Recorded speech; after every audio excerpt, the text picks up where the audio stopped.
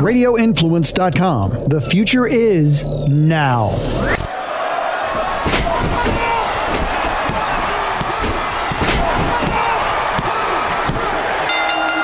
You are sitting ringside with David Penzer on Radio Influence. Welcome, ladies and gentlemen, to another edition of Sitting Ringside. My name is David Penzer. We are so happy that you are here, as always, to listen to this thing we call a podcast. Hope everybody had a wonderful Thanksgiving weekend. Mine was quiet, which is always good to stay out of trouble, and watch a little football. And other than going to a really bad football game by the USF Bulls, it was a fun weekend to be had. Excited this week to have somebody who sort of took a different turn in the pro wrestling business. I believe we both got involved as fans around the same time. Don't really know him very well. We've interacted a few times, but he is a senior columnist for Pro Wrestling Torch, and where my career went into the pro wrestling business, his career went into the as a columnist and a writer for Pro Wrestling Torch. I think he's been there almost 30 years. So that's certainly a feat, and much respect. So without further ado, it should be interesting to listen to senior Torch columnist Bruce Mitchell. Welcome to Sitting Ringside. Ladies and gentlemen, this week on Sitting Ringside, fresh off of a visit to WrestleCade in Winston-Salem, North Carolina, and not me, I wasn't there this year. Senior columnist for Pro Wrestling Torch, please welcome Bruce Mitchell, whose story I am very looking forward to hearing about. We've lived on peripheral edges of the wrestling business over the last 25 or so years, so it should be fun catching up. I think we've only met a couple of times. Correct me if I'm wrong. I think, we've only met a couple of times, but I've certainly been in the audience while you did what you do. And many, many times. I remember one time in Winston-Salem for a WCW show, and I'm not exactly sure who was on top. I vaguely remember it had one of those Paul Dangerously, Missy Hyatt classics. And I realized you were the ring announcer. You were there at ringside for the entire show. And I realized about halfway through the show that you had seen the same show, I think, like 4 times in a row, and did the ring announcing for it, and then had to watch pretty much the same, matches night after night after night. And I always thought you were good at your job, but I really had an appreciation for what it must be like to be on the road with a wrestling company and do that. And keep a straight face and look interested at every match. And, it was in the years before cell phones or, Wi-Fi or anything where you could keep yourself entertained some other way instead of seeing something you'd seen several times already. So I just thought, damn. But yeah, I've seen a lot. I've watched a lot of you, David, over the years, obviously. Wow. Oh, now I got pressure on me. Exactly. I always used to. I found it part of my job to react to what was going on in the ring. Even though either I didn't care, right? Yeah, exactly. or I knew what was going on that was going to happen. To the average fan who's sitting out there who pays money to go see it, they don't know that I'm the ring announcer. I'm supposed to, plus a lot of times I was doing the bell too at the house shows, so I had to pay attention, pretending I knew it wasn't the finish, but I had to pay attention. So I appreciate only somebody like you who's only somebody like you who's done all facets in this business, and who's been writing a column. How many years for Pro Wrestling Torch? 28 years. 28 That's years. Crazy. It's amazing. It's amazing in the fact of I just take this as it comes along, and it's still. I had a great time this weekend at WrestleCade. It's really something I never would have imagined. Just how as a fan and still a fan, just watching stuff, ended up doing this for that long. It doesn't seem like that long. Well, we'll get into that, but how about a quick report from WrestleCade? Any highlights, lowlights, anything stand out? Yeah, I mean, they WrestleCade. I know you've been there before, and it's a 3-day convention that AML Wrestling runs and they run it on the Starcade weekend. They run it on the Thanksgiving weekend, and here in this area, Thanksgiving night wrestling was a huge deal. Even before Starcade at the Greensboro Coliseum, they would, every Jim Crockett promotions would run their programs, would run their feuds, so that they would climax, have the big fight, the big showdown at the Greensboro Coliseum on Thanksgiving night. And so that was really a tradition for 15 or 20 years. And so now they do it, and they bring back a lot of the old wrestlers, and they bring back a lot of people current. So we saw, at the convention, they had everybody from Kane to Bob Caudle to Harley Race to George South to the Outsiders, Scott Hall and Kevin Nash, and just all kinds of people. It was my first time meeting Brother Love, Bruce Pritchard. It was my first time meeting a lot of guys, but I thought, and it was a really cool time. I had a great time. I mean, it was and kind of picked up a lot of different things. A lot of the old time fans, faces I know and recognize from the 1980s, and then a lot of people currently on the indie scene, a lot of talented people all together, and a lot of mainstream people, and a lot of really talented people that work the indies too. So I had a great time.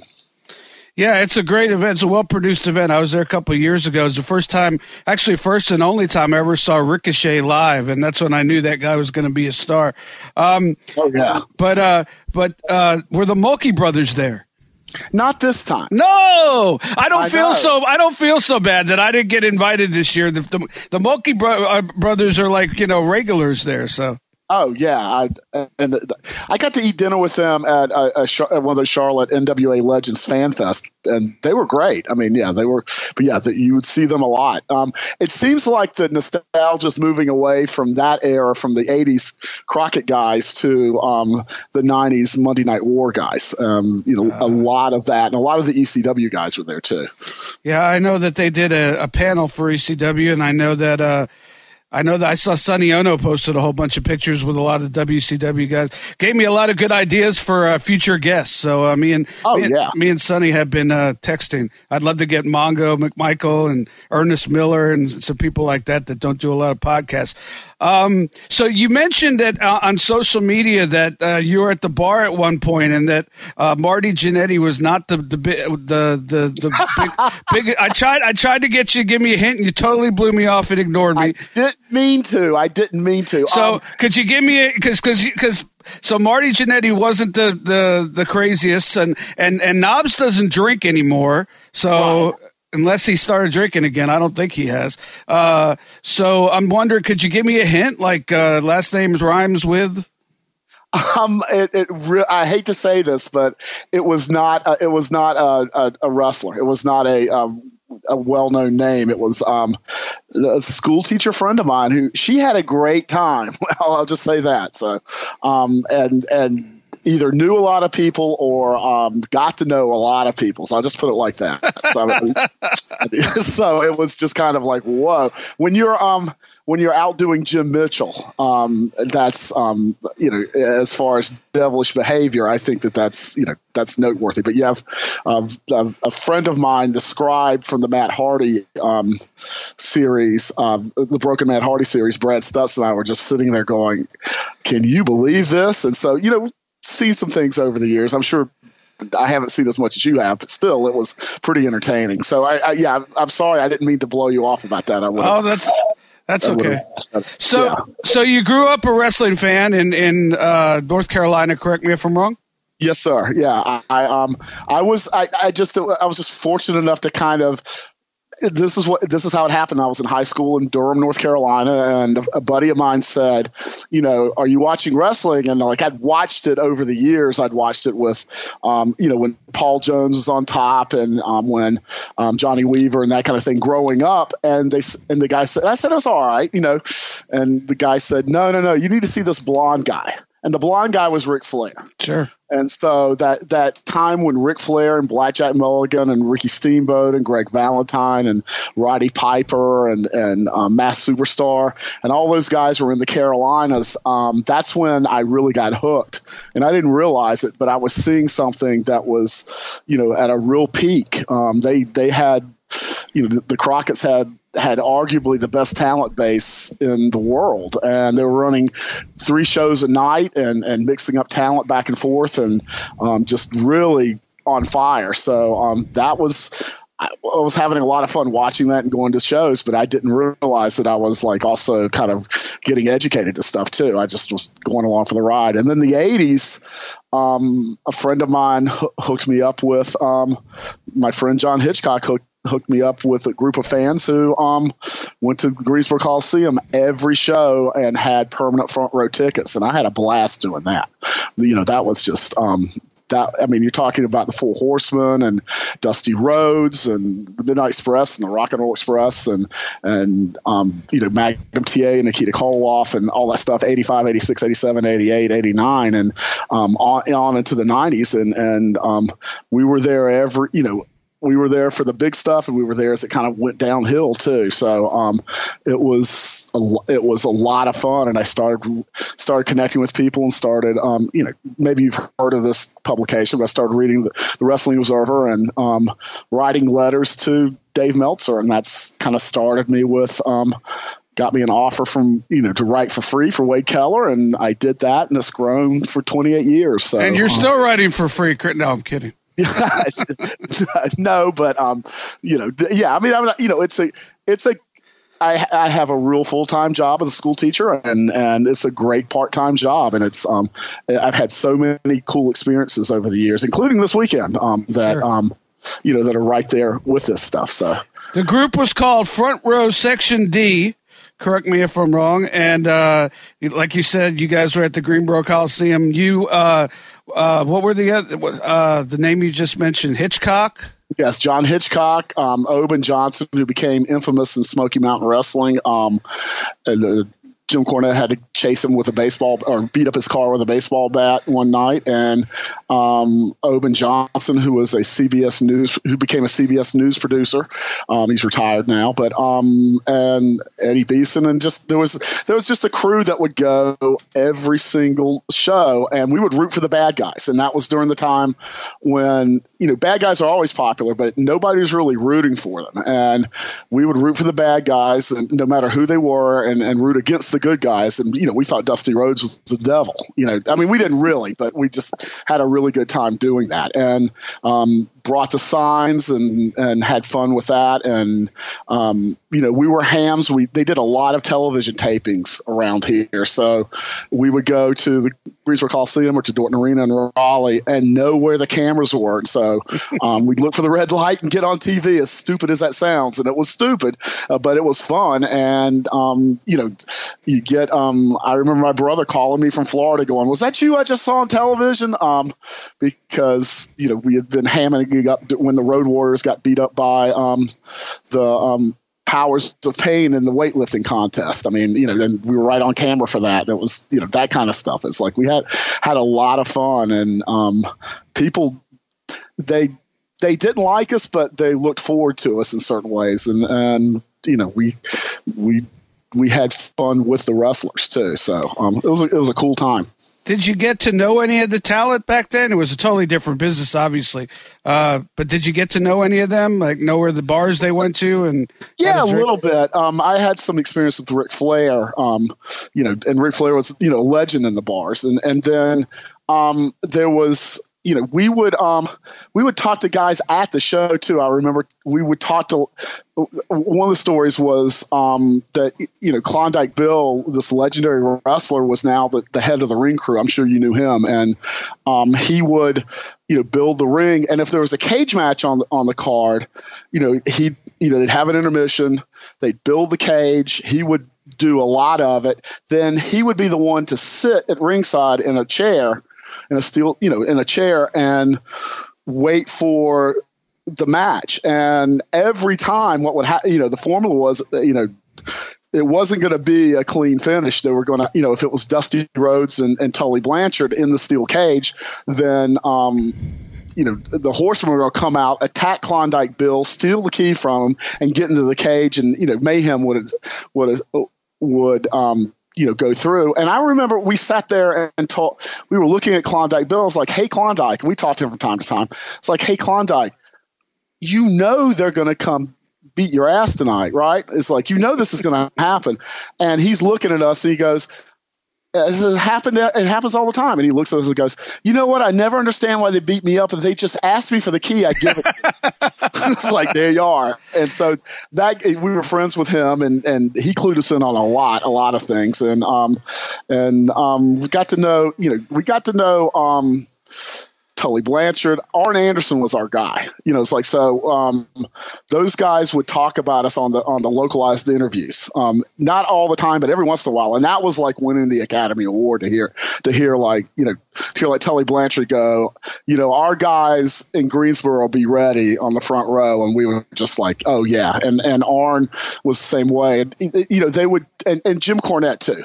They would, and Bobby Eaton, because we had a really high regard for them. And, Bobby Eaton was so talented. And so it would be like, it's kind of like, "Hey, how you doing?" And doing that. And as I got more into the Torch and as I got more into wrestling, I definitely got to know, some people. But when we were there, we didn't chase them in the bars too much. Every once in a while.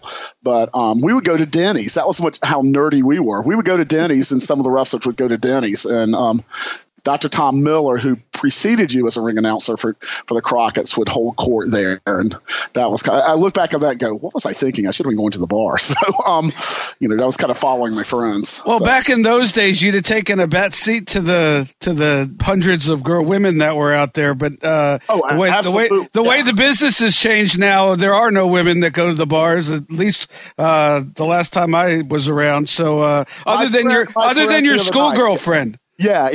My friend the other night, Kim, she was kind of a throwback to the old days. But yeah, we definitely got to know some of the ones who were, how should we say it, girlfriends. There's another word for it, but we definitely got to know them. And I remember one time, this girl's coming through, and she's young and she looks good, and she's got, she kind of had the Prince, or like the lingerie glove, and she's like, just really, and I've just given her a hard time, and I'm just like, "Look at you." It's like, does your mother know what you look like and how you're dressed tonight? She brought me here, and she dropped me off with Ricky Morton, and I'm like, okay. I asked, shut the hell up. It's like, whoa. So we would interact with them too. Yeah, the mothers and the daughters would fight each other it was crazy back then. Oh yeah. Thank God I was married and I didn't partake in any of that, but it was always fun to watch. But but I'll never forget. There was one point, probably, God, when was this? 97, 98. I travel with Arn Anderson a lot, and he's been a good friend. And he goes, it was after Monday Nitro, and we're sitting at the bar, and it's about 11 o'clock, 11:30. Well, no, it ended at 11, so about 12:30. And he goes, "Penzer," he said, "look around. What do you see?" And I said, "I don't know, a bunch of people at a bar." He goes, "It finally dawned on me.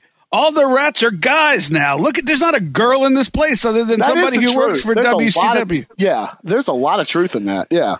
And it just sort of happened. Nobody really could understand why. Maybe the whole kayfabe thing was like, well, what do I want to, come on to Ricky Morton for if he's really buddies with Jim Cornette? And, I don't know what it was, but there was just, we didn't partake, but it was always fun to watch the ones, the daughters fight with the mothers and the young guys, the Pillmans and the Tom Zinks and all the shenanigans that went on. But and just one day we just realized there's no, other than the people who worked there was no for WCW. There's no women left. So I'm sure your friend this weekend was a fun throwback to the days gone by. I think so. And I'm going to tell her you said that. But yeah, there you go. It definitely was there. And, and I think also there were certain stars that, Magnum TA had this following. Ric Flair always did. And the Horsemen did somewhat, but Ricky Morton was, he was looked at like the next door neighbor boyfriend, a boy band guy who was a star, and boy, they loved him. I mean, I've talked about this before, but there's a Hardee's on Market Street in Greensboro that opened up. It's still there, but opened up, and Market Street's the main drag of Greensboro. And they had the Rock and Roll Express when they opened come and make an appearance, and this was in the heyday. And I'll never forget there was a line on the sidewalk on Market Street 1.5 miles long. Down Market Street for these people to go and see those guys. So that level of like excitement or level of like, this is a big deal. And, Ricky Morton and Robert Gibson took advantage of, understandably took advantage of that, to the nth degree. And, Brian Pillman and Tom Zink to a certain extent, Brian Pillman particularly. Tom Zink, he was good looking guy. So he had those guys, but yeah, it kind of changed. It wasn't, I'll hear every once in a while, like, how's my boyfriend John Cena or how's my boyfriend Roman Reigns doing from kind of casual fans or teachers that I know. But I'll never, these women will go, that's my boyfriend. But but that chasing around, and I think also they weren't, in the 80s and the 70s and the 60s, they're making regular appearances in your town and around, and they're on television. And so the fans who really knew to travel the circuit, and the girls really knew, either they were, the ones that were, they were the ones that were there for what you're talking about. There were the sponsors who would come and take some wrestlers' clothes and go do their laundry for them and take care of them and, run errands for them. And most of the time, most of the time there wasn't a sexual relationship to those relationships, but there was definitely there. And I think that, once there was that local circuit was gone, I think that took away a lot of it. Because you're only going to see the wrestlers like once a year. Now fans travel. They travel. Yeah. These fans with a lot of money travel, but usually, like you said, they're guys. I'm assuming the girls would go back to college or high school or their job, whatever it was, and they'd say, "Hey, who my boyfriend is in this city at least? Ricky Morton or Robert Gibson or Bobby, whoever, Bobby Fulton," and then they'd come back the next week, and then they could brag about it some more. Well, when they're gallivanting across the world and only stopping by your city twice a year, it's kind of hard to get excited about something like that, but it did totally change. And it did. And I've heard the stories, I know you have too, of in the 70s the wrestlers who would be major stars in different territories and spend 6 months in one territory, be a major star in another territory in 6 months, and they might have an entire family in one territory, move across the country to another territory, have an entire family there that they supported, and had another, and had another family in another territory. I've heard of specific examples of that, and I was always like, well, how do you support that? Oh yeah, the wives would work. So it's like, you had your family, you had your family in Florida, you had your family in the Northeast, you had your family in Minneapolis, you had your family in Charlotte, or however it worked. And that went on too. I mean, it was the Wild West. It was definitely outlaws, I was going to say, we had Ricky Morton on the podcast a few months ago, and I asked him, point blank, I said, everybody dreams of being a rock and roll star, being, on the cover of Team Beat. And while you didn't get that far, you pretty much were. And he told a couple stories about how, it was at that time. And he, I think he knows that he got to live through something special, that a lot of, most people don't get to live through. Hey, changing course, was there real heat with Dusty Rhodes because you were writing for the kayfabe sheets? You were supporting the heels. Dusty, was Dusty, and he was the not only the booker but the number one babyface. Was there any real heat with you guys, or was it just kind of? Yeah, there was, and it wasn't so much that, because once I started really, it was like 1990, 91 when I started. I started in September 1990, I think, and writing for the Torch. But it was, we love. Not to cut you off, but is that still when it came with a color picture? Yes. I kind of came at the end of that. The color picture. We know when people have really been, known about the Torch for a long time or been subscribers or whatever it is. It's like when you bring up the picture, I remember the one, there was a great picture of Barry Windham skulking away in the dressed as Sting. That was, days. That was just, Wade would take most of those pictures. He'd get them from some other people, but that was always the big bonus. And you just look back and go, that no one would care today, but it's, no, and it was really, it was an honest to God photograph you could hold in your hand. So that was, text me a picture, Wade. No, it was different. And, it's funny. You talk about the beginning of the Wrestling Observer. I had a couple weeks ago, we had Jerry Lynn on, and I don't know that I credit Ray. I mean, Wade's a great businessman and a great writer. But as far as creating feuds and stuff like that, I don't know that he that's something that he ever really tried to do. But it was funny because really the Sean Waltman, Jerry Lynn, both kind of in a strange way owe their careers to the rise of the Pro Wrestling Torch. Because Wade was going to Ropers in Fridley, Minnesota. And he's looking and he sees these two guys that are these real young guys, working a faster, different style. And he's just like, this is great. And he writes about it and he takes pictures of it. And you started realizing that if you gave positive press or negative things, it had an impact. And he, through that, they got booked in by Joe Pedicino in the Global Wrestling Federation, and then they went different paths, but 1, 2, 3 Kid went pretty much to the WWF, and from there, and Sean Waltman, real talented, and they're those guys are Wade Keller and Waltman are friends to this day, and Jerry Lynn too. He went a different path, but he went everywhere and was, tremendous too. And that was one of the first times I think where that really broke loose. And I saw Jerry Lynn this weekend. It was the first time I'd seen him, and boy, he looked good. I mean, he, and has a good life going, family, and a good job, and enjoying making the wrestling visits. But he's, for a guy that did what he did, he's come through really well. I always root for that. That's cool to see. But I want to go back to, we had, as fans ringside, we had Dusty Rhodes didn't like being jeered, didn't like any of that, and it always amazed me that we didn't get kicked out. And they never kicked us out, and they tried to confiscate signs. Sometimes we did stuff like, but once the show was starting, if we had the signs, they let us have them. But we did things like find a kid and let the kid bring the signs in, and that kind of thing, or put them, have people that they weren't looking for to put them in your shirt and all that. It was silly, but it was there. But Dusty did not like being jeered at all. And, and I, when I look back, I understand why, but we thought we had so much fun at wrestling, and, we love Flair, and we thought Dusty was good, but Dusty was getting to be less of the performer, and the crowds were going down, and he was booking more and more about himself, even as the crowds were going down.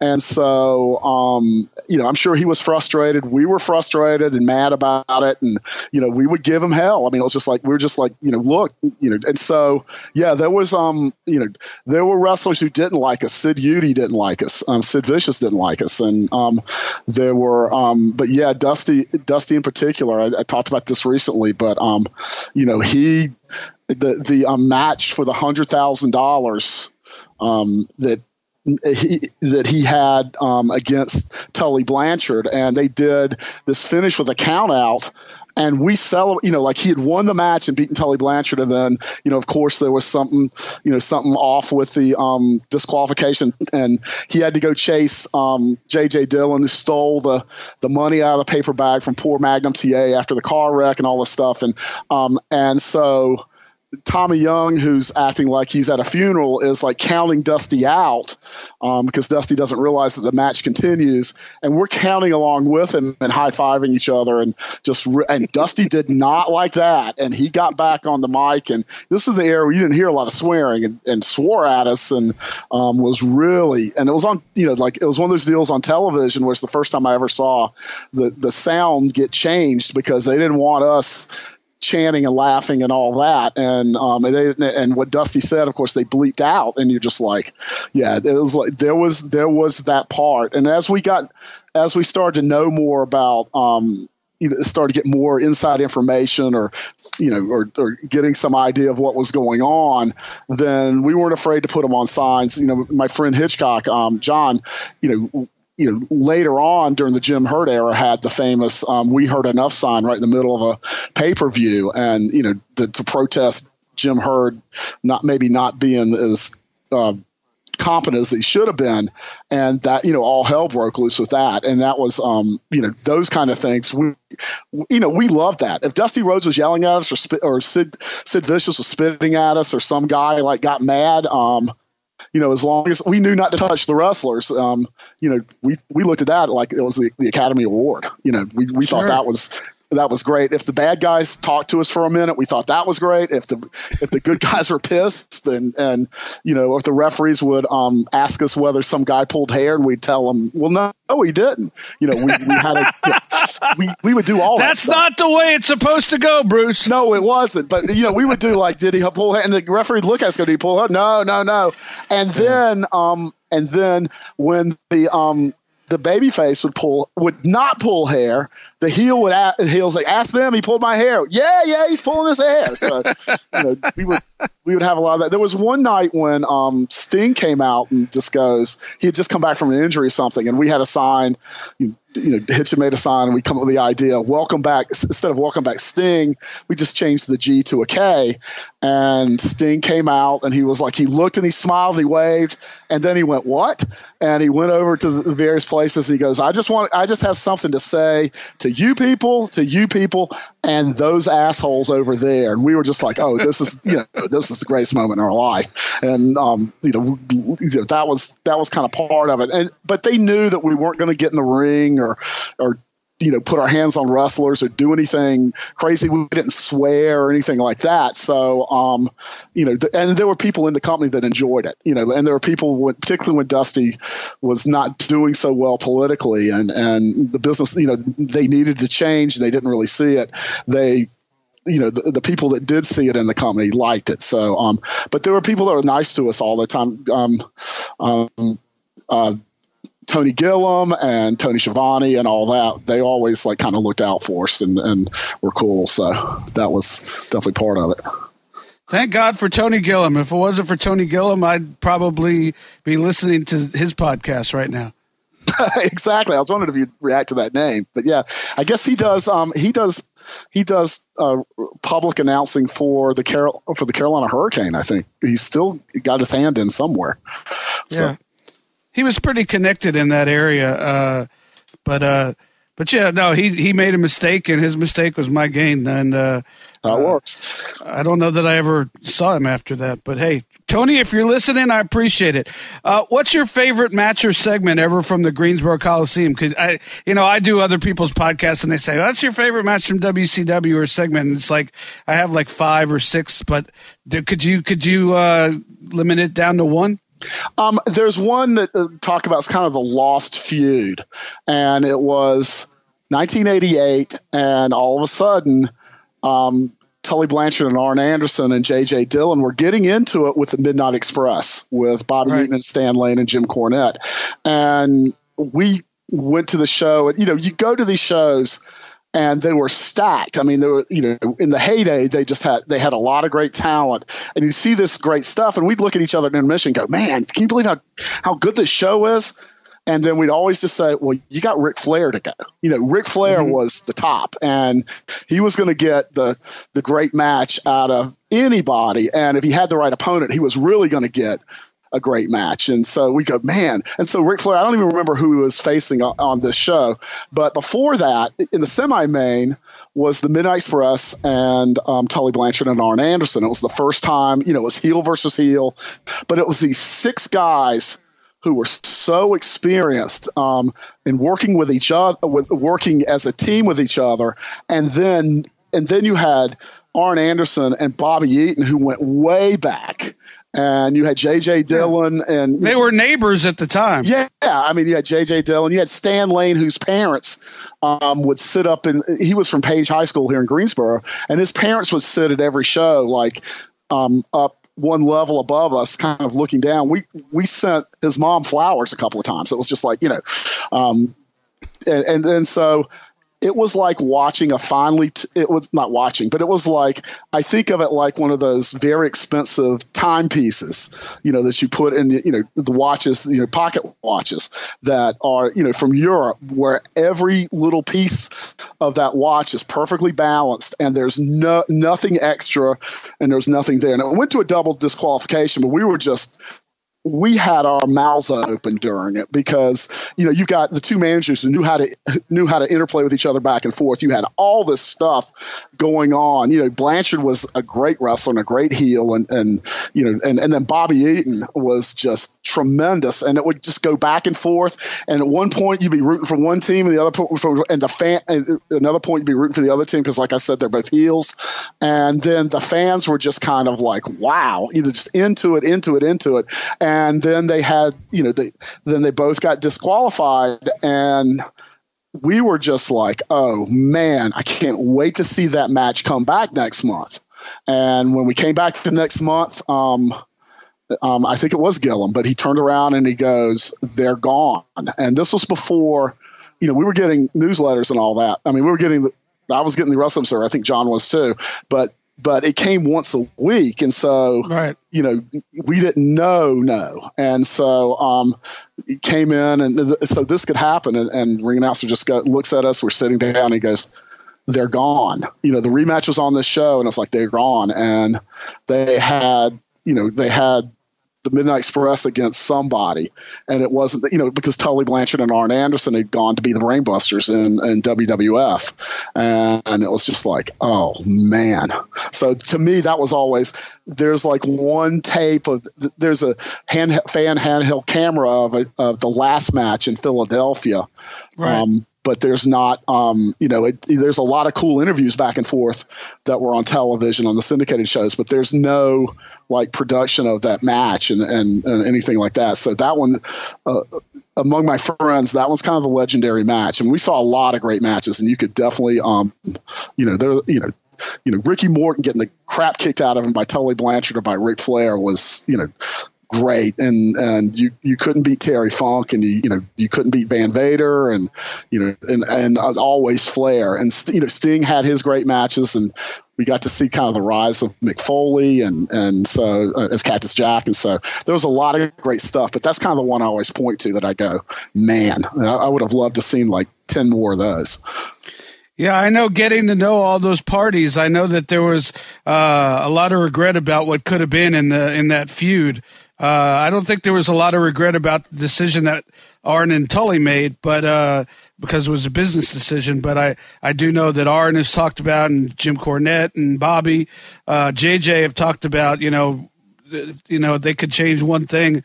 They would have liked to have seen how that would have progressed, that feud. Yeah, that was going to make money. I mean, that was going to, and this was back when, if something got hot, the house show attendance would go up. If things were stale, it would go down. So, we got used, it's like, oh, okay, this is really good. They're going to make money out of this. And kind of the relationship between bonding with the fans and getting them excited, and then seeing more fans at an arena from month to month, or less fans, we kind of learned that it's different now. It's very much more, your TV, the TV stars that you like to watch, the wrestlers that you watch every week. Now they're in your town and go see them, and they put on, WWE has the house show down to a science in certain ways, but it's still just they're here once a year, and nothing's going to happen on the show that really makes a lot of difference. And we always knew, we were always excited to see the TV, the TV trucks out there or the cameramen come out, because we knew then we were going to get the good stuff, and there were no cameras for that one, but boy, was that the good stuff.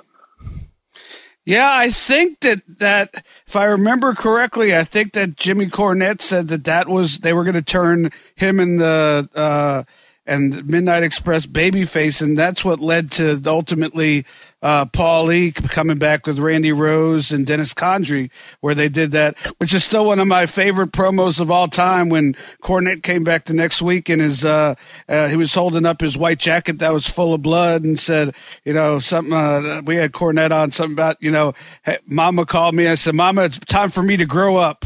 Yeah, this is one of my all-time favorites, which is, by the way, nowhere on the internet. I can't find it anywhere. You've got to be kidding. That's I told Cornette that. Yeah. I told Cornette that about a year ago when he was on the podcast, and he was like, no, it's on. And I looked and I Googled, and it is not anywhere. You cannot find that. It's got to be on. Now, I will say this. It's got to be on the network, because those shows, they put up all the WCW Saturday nights from the 80s. So I would think it'd be on there. But this is what I remember that. I remember exactly what promo you're talking about, and the white coat with all the blood on it. But the other part I remember that was great. That was a great line. And the other part I remember was he raised his hand, because it was just pandemonium in the television studio. The guy raises his hand and everybody shuts up. It's like they knew this was a big thing. They wanted to hear it, and it got really quiet. And then he just killed it even more on the promo. And that was a deal too, where it was like they could have done much more with that, and people were interested. People were really interested in it, but there was just so much political. There were people coming. It was the beginning of the corporate management of professional wrestling, and people that didn't know what they were looking at and what was good and what wasn't, and interfering with it. And that was sad. But that was what happened. It was like they had to do something, and what could they do to really, and Cornette came up with that and told Dusty, and Dusty went with it. But that was, what a great promo. That's got to be somewhere. Holy smoke.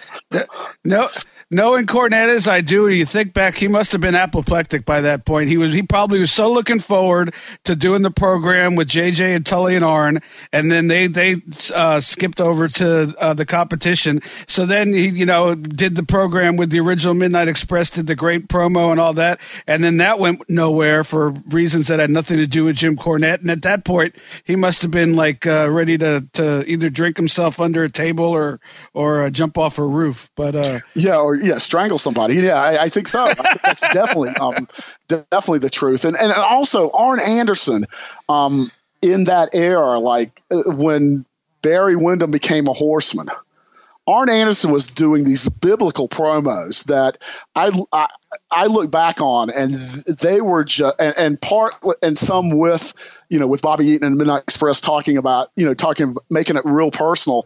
But he did these promos that were so great.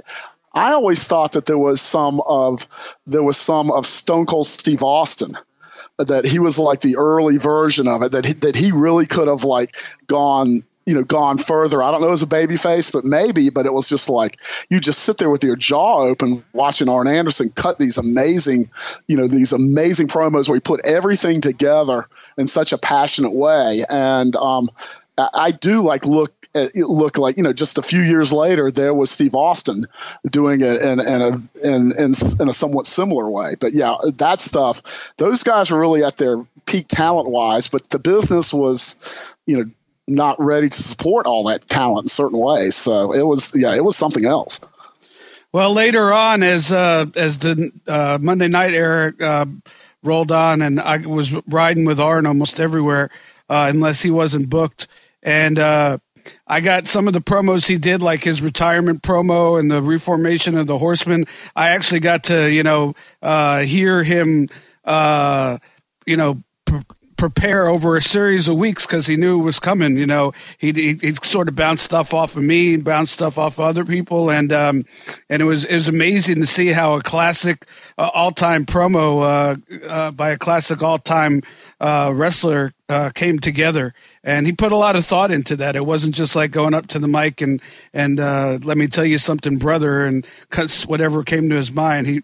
I don't know about back in those days, but I know that in the Nitro days, some of the big promos he had, the feud with Flair, he put a lot of thought into that, and it was clearly fascinating good. to see how. I'm envious of you being able to see that process up. I knew that one where he introduced the Horsemen when they were formed, and he said, "Oh, my Alzheimer's got me tapped his head." He goes, "Ladies and gentlemen, I almost forgot Ric Flair." I knew that promo word for word. I could say it. I could say the entire promo along with him because by that time he trusted me enough to where he totally let me in and let me God, I would be a liar to say that I had anything to do with any of that, but he might run a line and say, "Hey, what do you think of that?" And I might say, "Oh, I would usually say that sounds great," because he was a smart guy. Yeah, and he still is actually. So that Arn Anderson is the one guy in the wrestling business that the one who has kept a job in a major promotion, since and it depends on what you think of Continental Wrestling, and maybe you could say that was a major promotion. But since he walked in the door in Jim Crockett Promotions and started feuding with that fedora, and the New York Yankees hat, like what the guy's doing, like perfect heat in the South, the New York Yankees. But from that time in 1985, 84, 85, all the way to 2018, continuously has had a job. Like he hasn't had a 6-month break or a time where he was just collecting guaranteed money or anything like that. He has always worked in the professional wrestling business, and and is up on everything today. And as a producer in WWE, so that's a smart guy, and we always kind of look at that like Arn, like Arn's our guy. To see him, it was a year ago this weekend that he came out and gave one of the Revival guys, and I know they were thrilled. I think it was Scott Dawson, a spine buster, and when they did the Starrcade show at the Greensboro Coliseum that Saturday night, that's right. And I was like, oh my God, I can't believe I'm seeing this. This is like, I about had tears in my eyes because we loved Arn and we had so much respect, and still do, and had so much respect for him. I'd have had tears in my eyes if I was there live as well. I got to tell you. You told me perfect. I know that you do podcasts and you do interviews, so you know how this thing works. Usually I book an interview and or a guest, and I say, all right, we'll give you a call or we'll Skype at whatever time on whatever day, and then I go and do my homework. But you've been doing this long enough that you fed me some stuff, so God bless you. You told me to ask you about the Precious Dream date. Oh, okay. And I have to say, I know a podcast is going well when I give the host some stuff, and then we start talking and we don't get to it. Like, to me, that's when you're like, okay, you're really in it. But we were big Ric Flair fans, and so 1987, I think it was, somewhere in there, and a lot of this stuff is on the network now. They did this angle where Ric Flair started coming on to Precious, who was actually married to Jimmy Garvin, but the valet of Jimmy Garvin, and she was really good and talented. And Garvin had it's not my fault that he'd been a heel and then he turned into a babyface with his brother, actually his stepdad, Ronnie Garvin, and so they did this deal where Flair, which is coming on to her every single week, and he bought her he was the 60-minute man, and he bought her a mink stole, and then one of the more infamous promos you'd ever see, particularly in the 1980s, he brought out a mannequin. I remember that in lingerie, and started coming on to the mannequin like it was Precious in lingerie, and it was weird, but it was Ric Flair. It was like just like, oh my God, this is hilarious. And so they did this bet, and he bet Jim Garvin gave him, Jimmy Garvin give him a shot at the NWA title and in a steel cage. But if, and if Garvin won, he was going to be the NWA champion and, right. and beat Ric Flair. And if Ric Flair won, he got a dream date, a night with Precious. And this was before the Attitude Era. I mean, wrestling was always on the edge, but not really that much. And this was before ECW, not really that much with sexual content, but this was, pretty dirty and pretty funny. And so and I have to say too, before the Me Too era or anything like that, he was just sexually harassing the hell out of her. And, and we knew like Ric Flair was, Ric Flair was Ric Flair on television, and then he was Ric Flair out in real life, and there wasn't that much difference between the two. Everybody knows that, and there really wasn't. He lived the gimmick and enjoyed his life, and so they had the match in Greensboro, and we were just like, this is gonna be, because we couldn't imagine that Jimmy Garvin would win the title because we weren't big fans of Jimmy Garvin. We thought he was not the hardest working guy in the world, but this was a good match, and we knew that Flair would have that match, but we were just like, what are they going to do? How are they going to figure this out? And little did we know, and so anyway, they have the cage.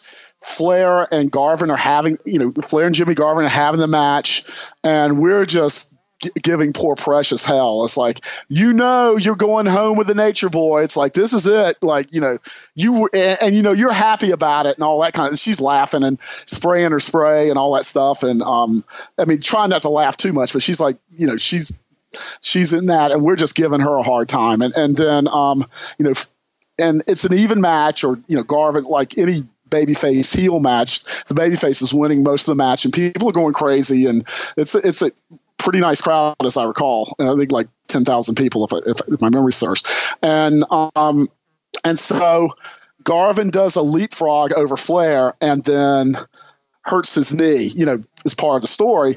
And then Flair's working on his knee and killing him. And, and the heat's really getting high.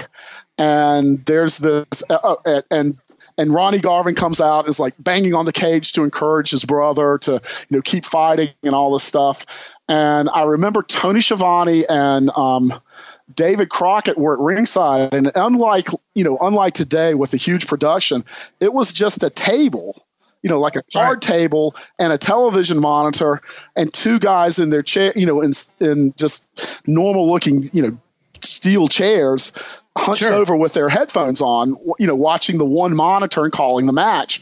And so I bring that up because it's really getting to, like, Flair's about to put him in the figure four. You can tell like he's going to win, and everybody's standing up, and I'm standing against the railing. And then I feel this guy's foot on my shoulder. Now I'm 6'2". Like, what's the guy's foot doing on my shoulder? He steps on my shoulder. He leaps across and grabs hold of the cage, and I immediately thought, oh, there must be a Garvin cousin. This must be an angle. But then he was kind of scrawny. He had blonde hair, young, and he starts climbing up the cage, and he gets all the way to the top, and then we're just like, oh my God, it's a television production.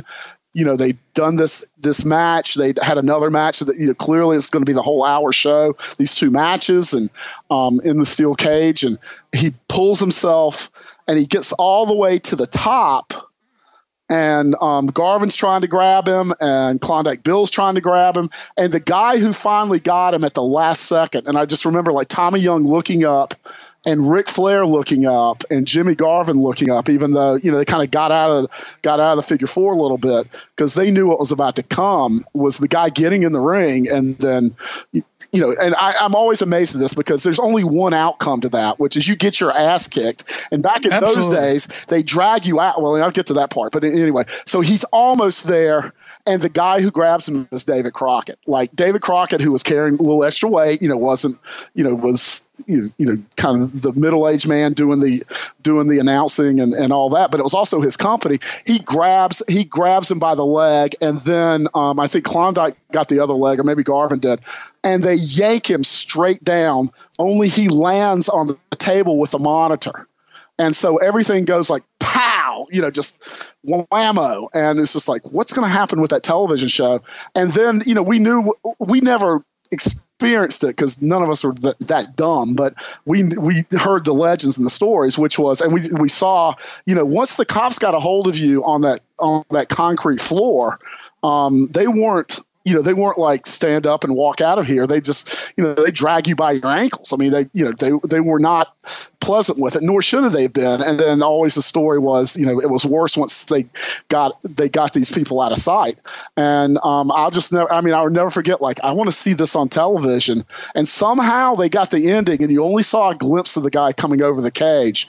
But that guy, I was just like, that guy stepped on my shoulder. I was like, what in the hell? And I was standing straight up and leaped over there. And God knows what he thought he was going to do. And that was back in the era where every once in a while someone would try to get in the ring. A few years before that, really, but a year or two before that. I remember some guy jumping in on Nikita Koloff when Nikita was, at his largest. And it was just like, what are you doing? What exactly is going to happen when you grab the guy? And the answer was nothing. But they always wanted to go after the big guys. They never, why don't you jump one of the mulkies?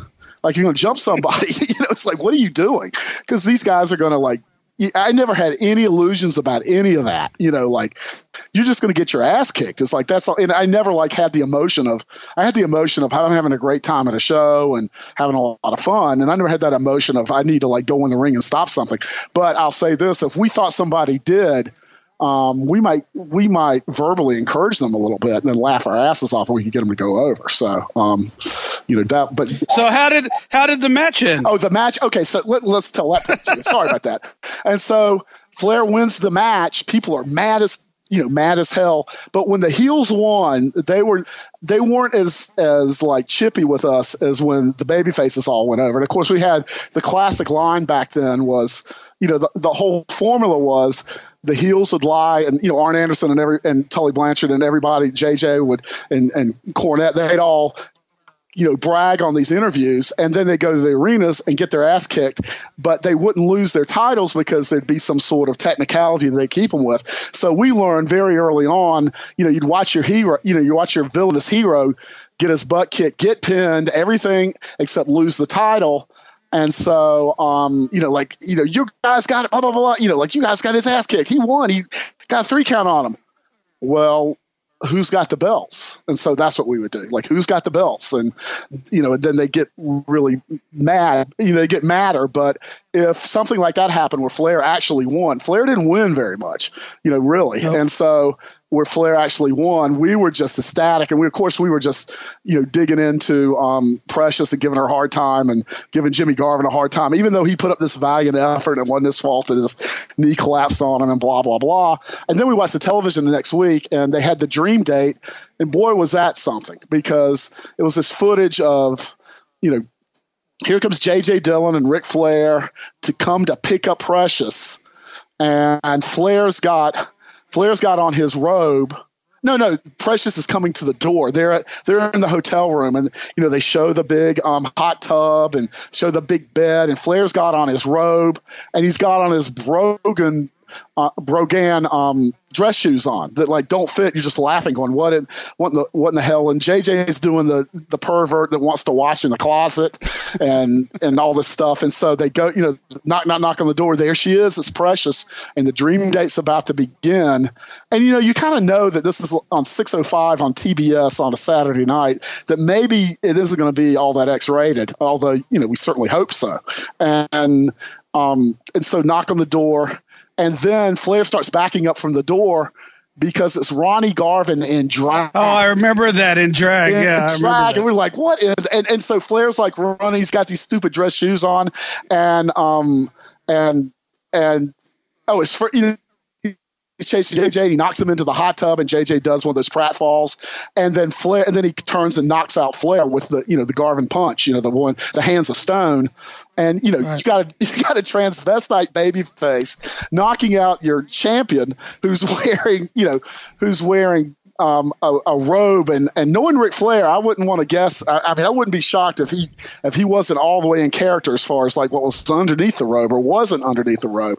And then he's wearing brown dress shoes, and that sets up the big feud between Ronnie Garvin and Ric Flair, where Ronnie Garvin won the title in Detroit in a steel cage match, and then went to Starrcade and lost it back. But yeah, that was some goofy stuff, but we had a lot of fun with it. I mean, it was as you said, I remember that. Most people, if you remind them that saw it back in the day, you don't forget the mannequin and then Ronnie Garvin in a big blonde wig and drag. I mean, that was some funny stuff.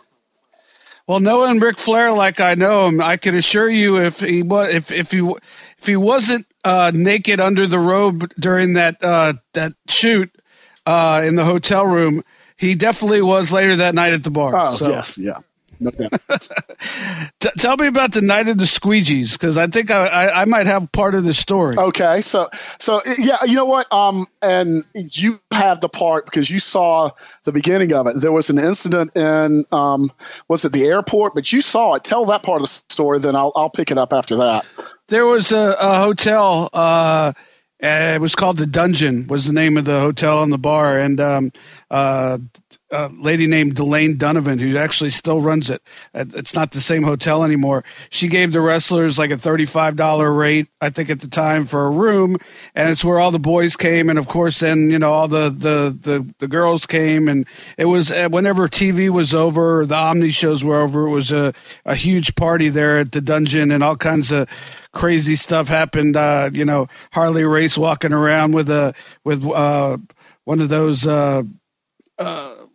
What are they called? The stun gun things? Oh, yeah, tasing people on the ass, and people are taking bumps over tables with drinks on them, and including me. Oh, man. And all kinds of crazy things happened over the years. I can remember the Nasty Boys and Kevin Sullivan gimmicking Kevin's daughter Shannon's boyfriend at the time, and Kevin's just laughing, and Shannon's laughing, and her boyfriend's passed out, and they're shaving off his eyebrows, and they put him on a luggage cart and brought him back up to the room and just left him on the luggage cart. I mean, it was crazy. Yeah. But there was one night that I don't know why. I know a lot of the wrestlers parked there too, because they could park there for free and take the shuttle over to the airport. It was a Ramada Airport East, and so Sid was working for WWE at the time. It was after he left WWF. It's after he left WCW, and he had hurt himself. He'd come back.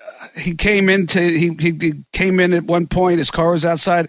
He came into the bar, and he ended up getting to an argument with Pillman and Mike Graham, who both small in stature, but at least Mike is tough as nails, and Pillman's pretty crazy himself. And so they were they just railed on Sid. I mean, between the two of them, they were just, he looked like he wanted to go crawl under a floor mat or something. And so he goes, "Really? I'll show you guys. I'm going out to my car."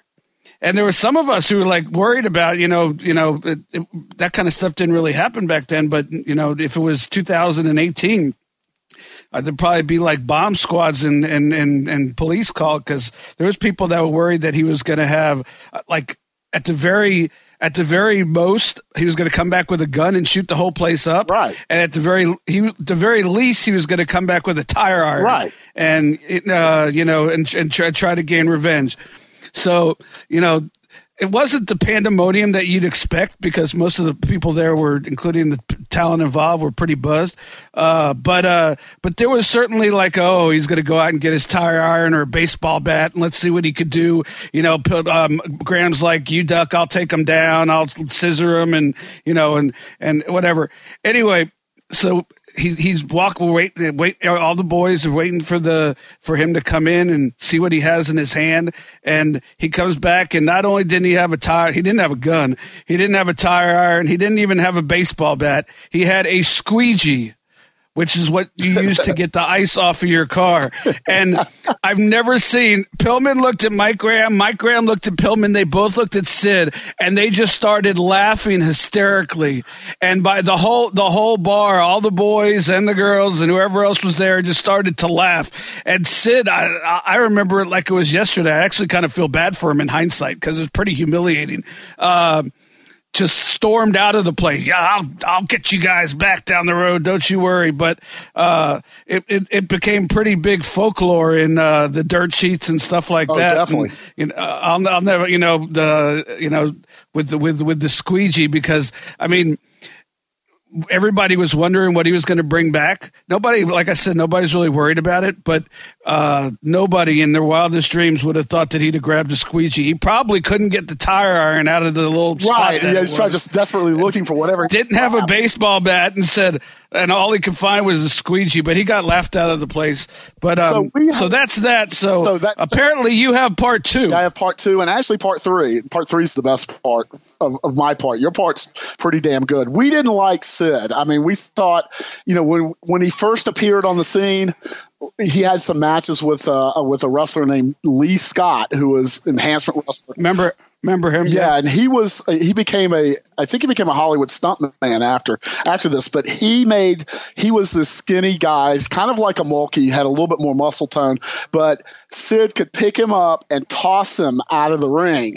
And so my friends thought, oh my God, Sid, because Sid looked great. He had the greatest look ever, and they thought he was great. And it was kind of like, and then he came to wrestle, and in the immortal words of Wade Kelly, punched like a kitten, batting at a ball of yarn. I mean, it's just like he didn't do anything. And we quickly, but he got every break, every advantage. And so he kind of became a target. It's like somebody we would razz pretty good. And as I said, he wasn't adverse to spitting at us and that kind of thing. Not the nice. Lovely. Yeah, lovely. Exactly. So we read that in the Wrestling Observer, and we read that story, and that story was pretty well known. And so when WCW came back to Greensboro, of course, Sid was in WWE at that point. We'd even seen him have that terrible match with Elegante at that pay-per-view. We were down in Florida for that, where he was going to the WWE, and he stood up, had a stretcher match. He stood up immediately, had a 1.5-minute stretcher match, lost it, stood up immediately as to say, yeah, this is all fake, and then walked to the back. And, understand the politics now a little better about doing that, but back then we were just like, it was just another log in the fire.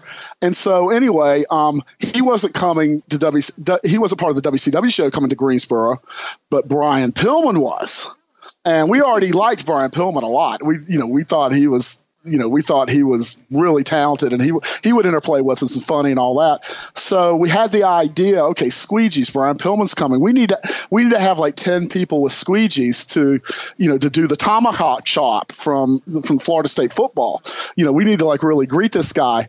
Well, none of us were willing to like spend the money to get 10 squeegees. Even if everybody got their own, nobody really wanted to do that. So we did this really stupid thing, but it worked, which was John Hitchcock to this day owns and back then owns a comic book store called Parts Unknown, the comic book store.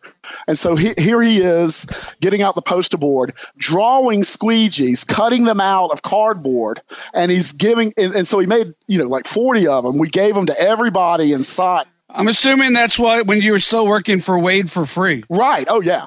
I don't know that I would buy it. I don't know that because the squeegee was like probably $8.99 back then. Yeah, I don't know that I'd do it now, but yeah, but exactly, and yeah. Actually, I would. Yeah, I could use one in my car, so maybe we could have a dual purpose for it. But yeah, it was and so he's cutting these things out. We give them to the fans around us, and we tell them when Brian Pillman comes out, we're going to do this, and we demonstrate the tomahawk chop and all that. So Pillman comes out, he has this match, we're doing that, he's laughing, before the match is great. He comes down, takes one and takes it to the back, and like a year later, Hitch talked to him, and I got to know Brian pretty well, but Hitch talked to him, and he told Hitch, oh, yeah, I carry that in my briefcase to this day, which was great. But then there's another month goes by, And this is the part that I, just still can't believe my eyes. And there was a match on the show. Pillman wasn't on the next show. And there was a cage match between Cactus Jack and Sting. And so they start, and instead of, you would think that Sting would come out, be the second guy. He's the good guy. He's the bigger star than Cactus Jack. No, he comes out. He's checking the cage. He's doing that stuff. Cactus Jack comes out, and he's holding something in his hand, and there's a towel over it. Like he's got, like he's got the from Raiders of the Lost Ark. He's got the tomb with the unknown. He's just got this really valuable thing, and he's looking at it like he's worshiping it. But there's a towel on top of it, and he's just in awe of what he's got. And he's walking down, and Sting looks at him like, what has he got? And then, like he's a magician, with this real dramatic show business flourish, Cactus takes the towel off to reveal a squeegee in his hand. And Sting looks, and he does the great, shot take. And then he starts running from Cactus and starts climbing the cage like, the guy has a machete. He's just like, and we're just in hysterics. And he's selling Sting, the good guy, the number one good guy in WCW, is selling for the evil Cactus Jack because he has a squeegee in his hand. He isn't trying to hit him or anything. He's just like, oh my God, I got to get out of here. And that was the greatest thing. We were just like, oh my God, they had so much fun with that. And that was done. You do realize that was not done for anybody that paid a ticket to go see that show. No. That was done for the locker room. Yeah, that was done for the locker room, and it was done for us. And we were just like, oh my God, that is like awesome. And we were like, we were chopping again. I think we still had a few squeegees around, so it was like, but that was cardboard squeegees, I should say. But but that was just like, what is he doing? And then, oh my God. Yeah, it was. Yeah, I'm sure it was a sellout in the back. I mean, that was awesome. I wonder if Sid was at an autograph show, if anybody asked him to sign his squeegee, if he would. I wonder if he would. If I were him at this point, as long as they're paying their money, I'd do. Exactly. I bet he's been asked. I would bet he's been asked. Yeah. I'm going to try to get him on the podcast to let him have his side of the story. I don't know if he'll come on, but definitely let him give his side of the squeegee story. But I'm pretty 90% sure it was like almost exactly how I said it. That's the story I've always heard, that he got into, like, he was ragging on the two of them, and both of them were, as you said, Mike Graham. Mike Graham came up from his father. It's like, he was tough as nails, and Pillman was like considered, the toughest guy on his college football team, and University of Cincinnati and all that, and was a tough guy too. And so they're like hearing from this guy, I'm making so much more money than you are. You'll never be anything, all that kind of stuff. And yeah, but that was the story I heard. But yeah, everything that, no, that's exactly what happened. Yeah, everything. He was healing on them. You guys are, 5'8", midgets, and, I'm in the big time now, and you guys, never do anything. And they stood up to Sid and basically told him, you're a piece of, crap. And like I said, he stormed out, and the rest is history. Squeegee history. Hey, so over the years, you've continued to be a senior columnist, a writer for the Pro Wrestling Torch, but the business has changed so much from when you first. It changed several times actually. Yes. From when you first became a fan. Is it hard to keep interest through all the changes, knowing that you have to because you write a column? Well, there's times when I'm tired and I don't feel like watching all 3 hours of Raw, and I kind of have to push myself through. Or these pay-per-views, the WWE pay-per-views are getting longer and longer, and we do podcast roundtables after them. We've been doing it for years and years after every major pay-per-view on a Sunday night, and I have to get up at like 5:30 in the morning to go be a school teacher. So it can be rough like that, but I think this business is, I think the history of it, and just some of the stories we're telling right here, not that they're all the biggest historic stories in the world, in all of wrestling, but there's this colorful history both good and bad, that goes with professional wrestling that I'm fascinated by. And right now, it's, there's always something going on in the business where I want to see what happens next, and I want to see, how everything goes. And you look at, what the news with this All In promotion, and are they going to be able to establish themselves and get a real television contract? And where the where's the talent going to go? And even today, the news comes out that WWE is signing a lot of the talent in England, in the UK, to these contracts where they can't be on, where they can work for other promotions, but they can't work on the money making part, the part that's streaming somewhere. And all the machinations of that, I think, is just just tremendous. And I'm still. And I also look at it like I get to write about everything in the world. I get to write about independent contractors and PDs, but I also get to write about scandals and entertainment and funny stuff and great wrestling matches and terrible wrestling shows. And there's just so much everywhere to do. And there's so much wrestling now, and there's so much good wrestling now. It's kind of hard it can be a job to keep up with it all. But no, I still have that. I wonder what's going to happen next. And I want to go to, I want to go to Chicago. I want to go to Waterloo, Iowa for that Hall of Fame, and I want to go to I want to go to everything except for I've never been to a WrestleMania because it's at the exact wrong time in April for school. But someday I'll get there. But I mean, it's there's something really cool going on. There's something really cool to learn about, or somebody's going to make me laugh with a story, or someone's going to make me it's going to make me think about something, or that kind of thing. So I get a lot out of it. I'm really happy to do it. I don't know whether I'd be a fan all this long if I'd have kept up with it or not without the torch, but I definitely keep up with it, knowing that I need to be, and knowing I'm going to do something like this. And even if you'd have told me 25 years ago I'd be, on some show with David Penzer talking about all this, I'd be like, really? So, I would too. By the way, I don't think we were favorites of yours all the time. So, not in that way. Yeah. Not in that way. I just who'd have thought that people would want to listen to a podcast with me interviewing you. Nothing against you. No. I take it just like that. And we've come through. And Wade Keller's been really good about changing technologies, and as they've come along, like trying to stay ahead of that. But I did 900 lines. I've been on local radio, on AM stations and FM stations. And definitely I worked for pizza coupons. There was no empire here, and just to get the word out, and also because I enjoyed it. And then my podcast, I have the Bruce Mitchell Audio Show. And the reason it's called the Bruce Mitchell Audio Show was 14 years ago when we started doing it with the Torch, with Wade. Nobody in wrestling was doing a weekly show. They weren't called podcast.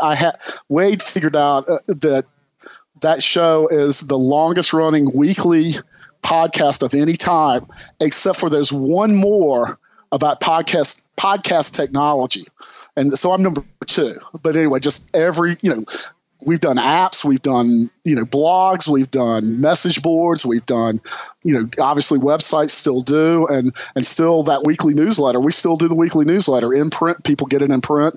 I write every week, and more than that. So it's but it's really rewarding because I had like I said, I had a great time this weekend and got a lot of little tidbits for, trying to figure out what's going on. So, I'm still into it. No color picture though. No color picture. No one wants a color picture of me, for God's sake. So, hey, real quickly, I know that we live in a totally different world, and we've had an ongoing discussion on this podcast, not every week, but about, PC and political correctness in professional wrestling and how that works. I know that that Wade has been very outspoken about WWE doing Crown Jewel after all that happened, and so I'm just wondering, as somebody who goes way back, who used to laugh at the Ric Flair, molesting mannequin dressed as Precious, or all the crazy stuff that you've been a part of. How is that to what are your thoughts on that? Because we live in a different world. We do. And it's tough sometimes. Well, I was very much with Wade about the Saudi Arabia show, because I looked at it like, what if a wrestling company had gotten in bed with Nazi Germany, and done shows with that, like BMW did. I mean, it was that kind. These are the people that there's a lot of evidence that they financed 9/11. It's not just that they killed that journalist. I mean, it's a very nasty.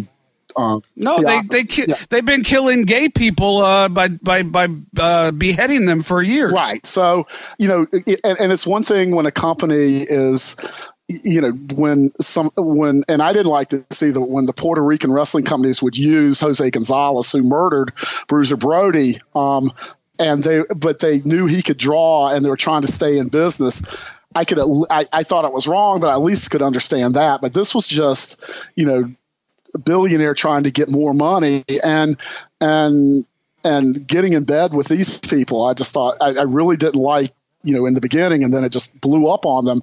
But the stock price has fallen. And I'm also like, there's good heat. It's not that it needs to be tasteful, but it needs to be the type of heat that draws money, that gets people going, and not just screws around with your reputation or makes it harder to get advertisers, or, when they do things like use Roman Reigns' cancer to try to heal, Dean Ambrose or something. And today's audience looks at that, and I really think it doesn't help. It doesn't help the excitement of the show. They just go, oh, that's really bad. It's like they blame the promotion. When Charlotte Flair's out there blaming Ric Flair, for the death of his son and her brother on national television, and then WWE puts it out that Charlotte Flair came up with the idea. I don't believe that, and I think it's like, that it's just this painful thing to put on national television, and it doesn't really. It'd be one thing if everybody made $1 million off of it, but they don't. So I understand the bad taste angle or the bad taste that makes money. That I look at and see, okay, that can make you a lot of money. I may think, but I'll still think it's bad taste.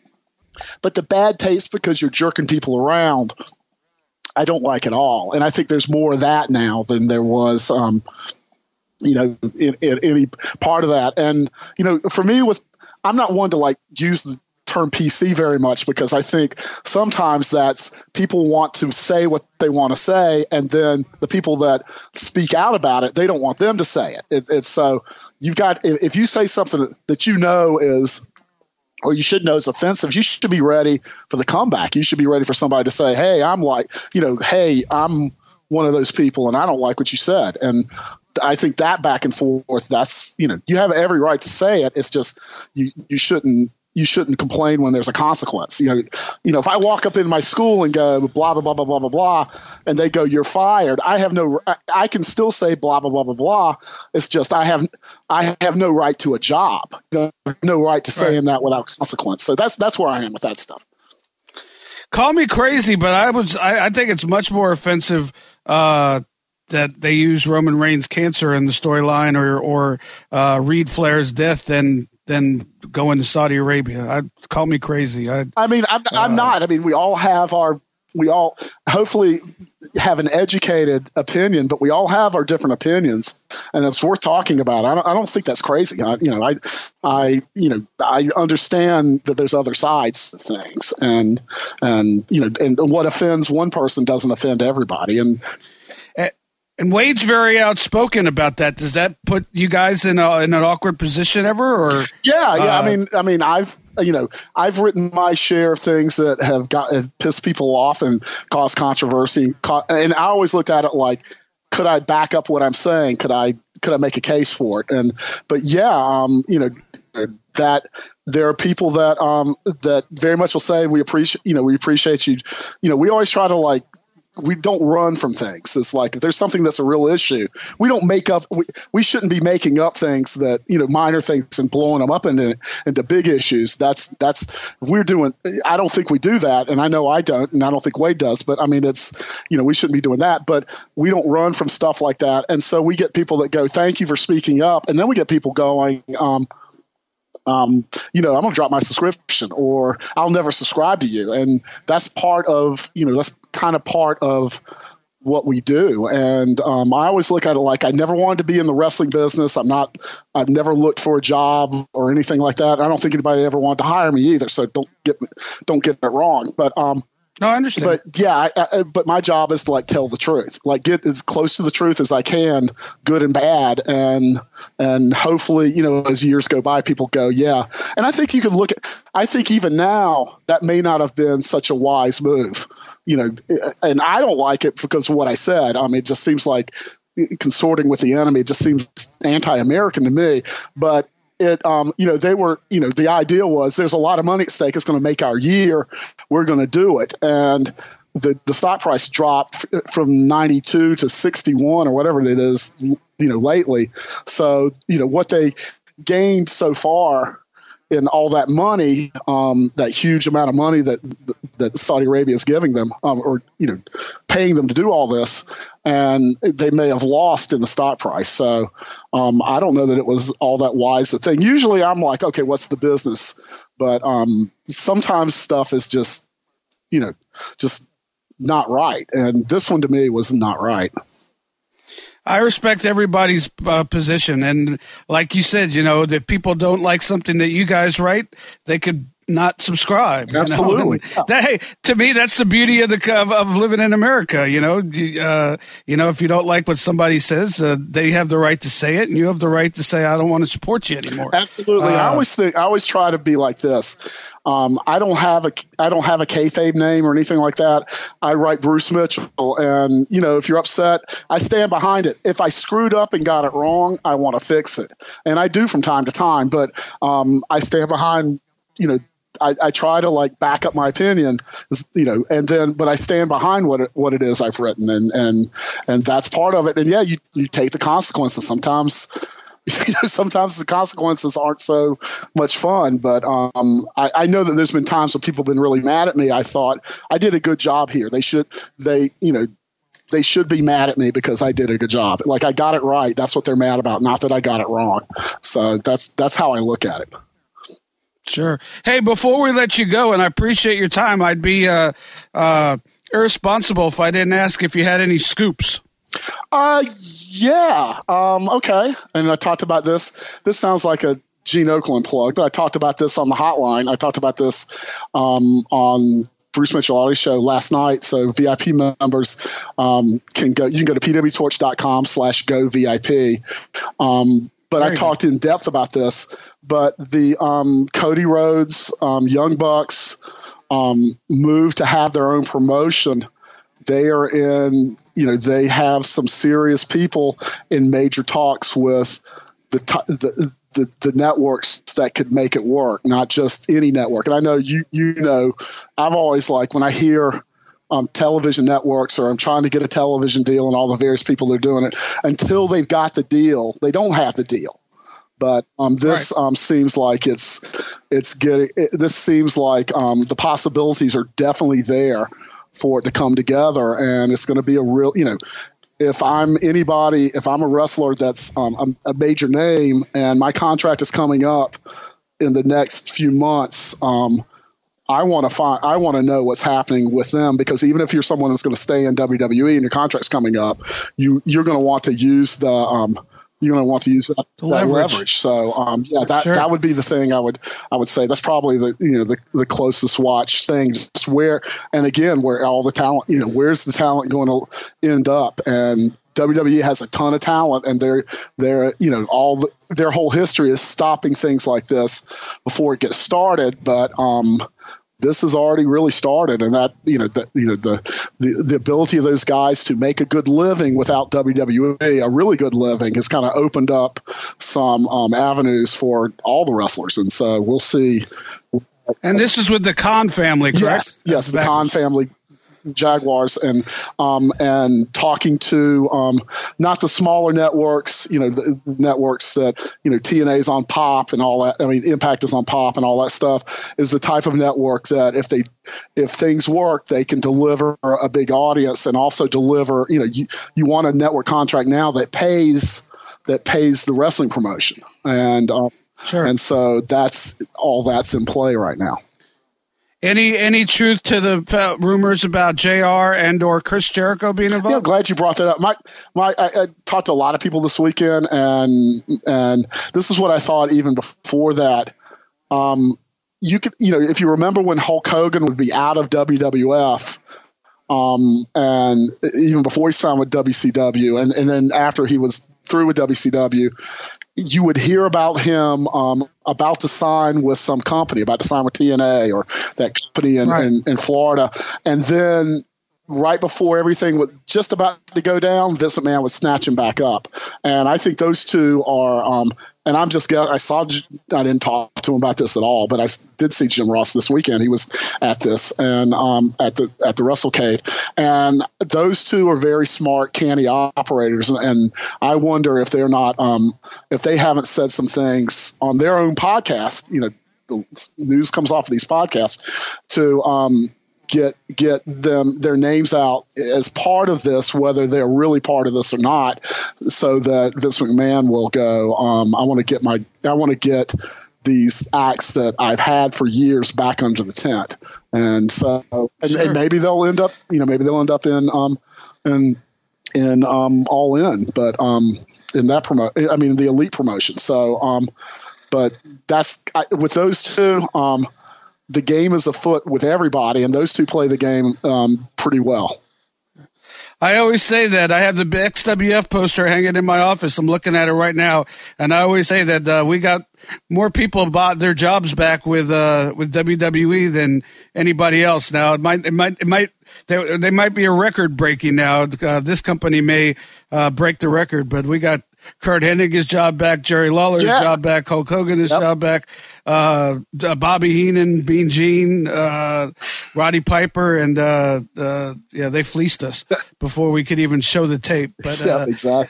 But that's a whole different story for a whole different podcast. Hey, I appreciate your time. Thank you so much, and tell everybody again where people could go if they want to be a VIP subscriber to Pro Wrestling Torch. You can go to PWTorch.com, and we have a lot of free podcasts. We have a lot of free material and stuff up there. But we also we're running a special. I think it's $3.99 right now. But go to PWTorch.com/GoVIP, and you get.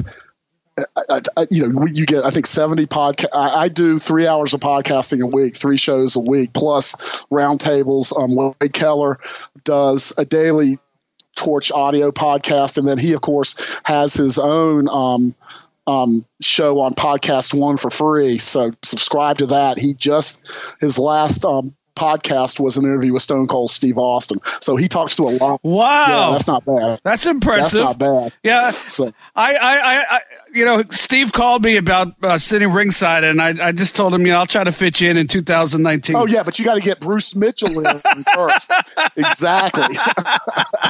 I got to get this guy. Yeah. So I got names on the bucket list. We had Scott Hall on this year. Check. We had Terry Funk on this year. Check. There's names on there that we get, but something tells me that.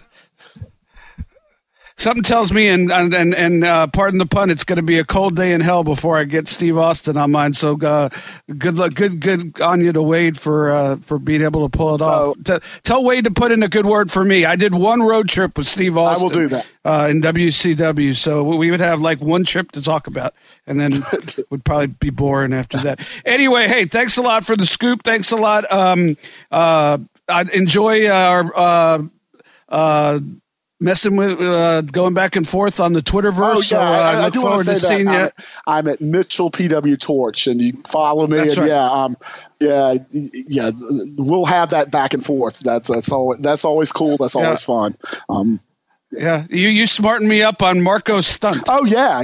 That was months ago. I did the wrestling rounds this summer, and he was the independent sensation, and now he's got a broken leg, but hopefully he'll get through that. But I mean, it was the guy when you look up and go, wait a minute. I know. I mean, I've seen people like see him for the first time, and it was just like, this guy looks like a 12-year-old boy, and can. Somebody brought him up, and I think my response to you was, "What's a Marco stunt?" Right, I don't blame you. I don't blame you, but that's he was the flavor of the summer, I think, and really saw his career. And it was from appearing at the Scenic City Invitational in Tennessee, right outside of Knoxville, Tennessee. Was it Knoxville? But anyway, in Tennessee, that's this tournament that they bring in a lot of the up and coming indie guys, and so this was the guy that made his move, and I mean, you remember the first time you see him for sure, because.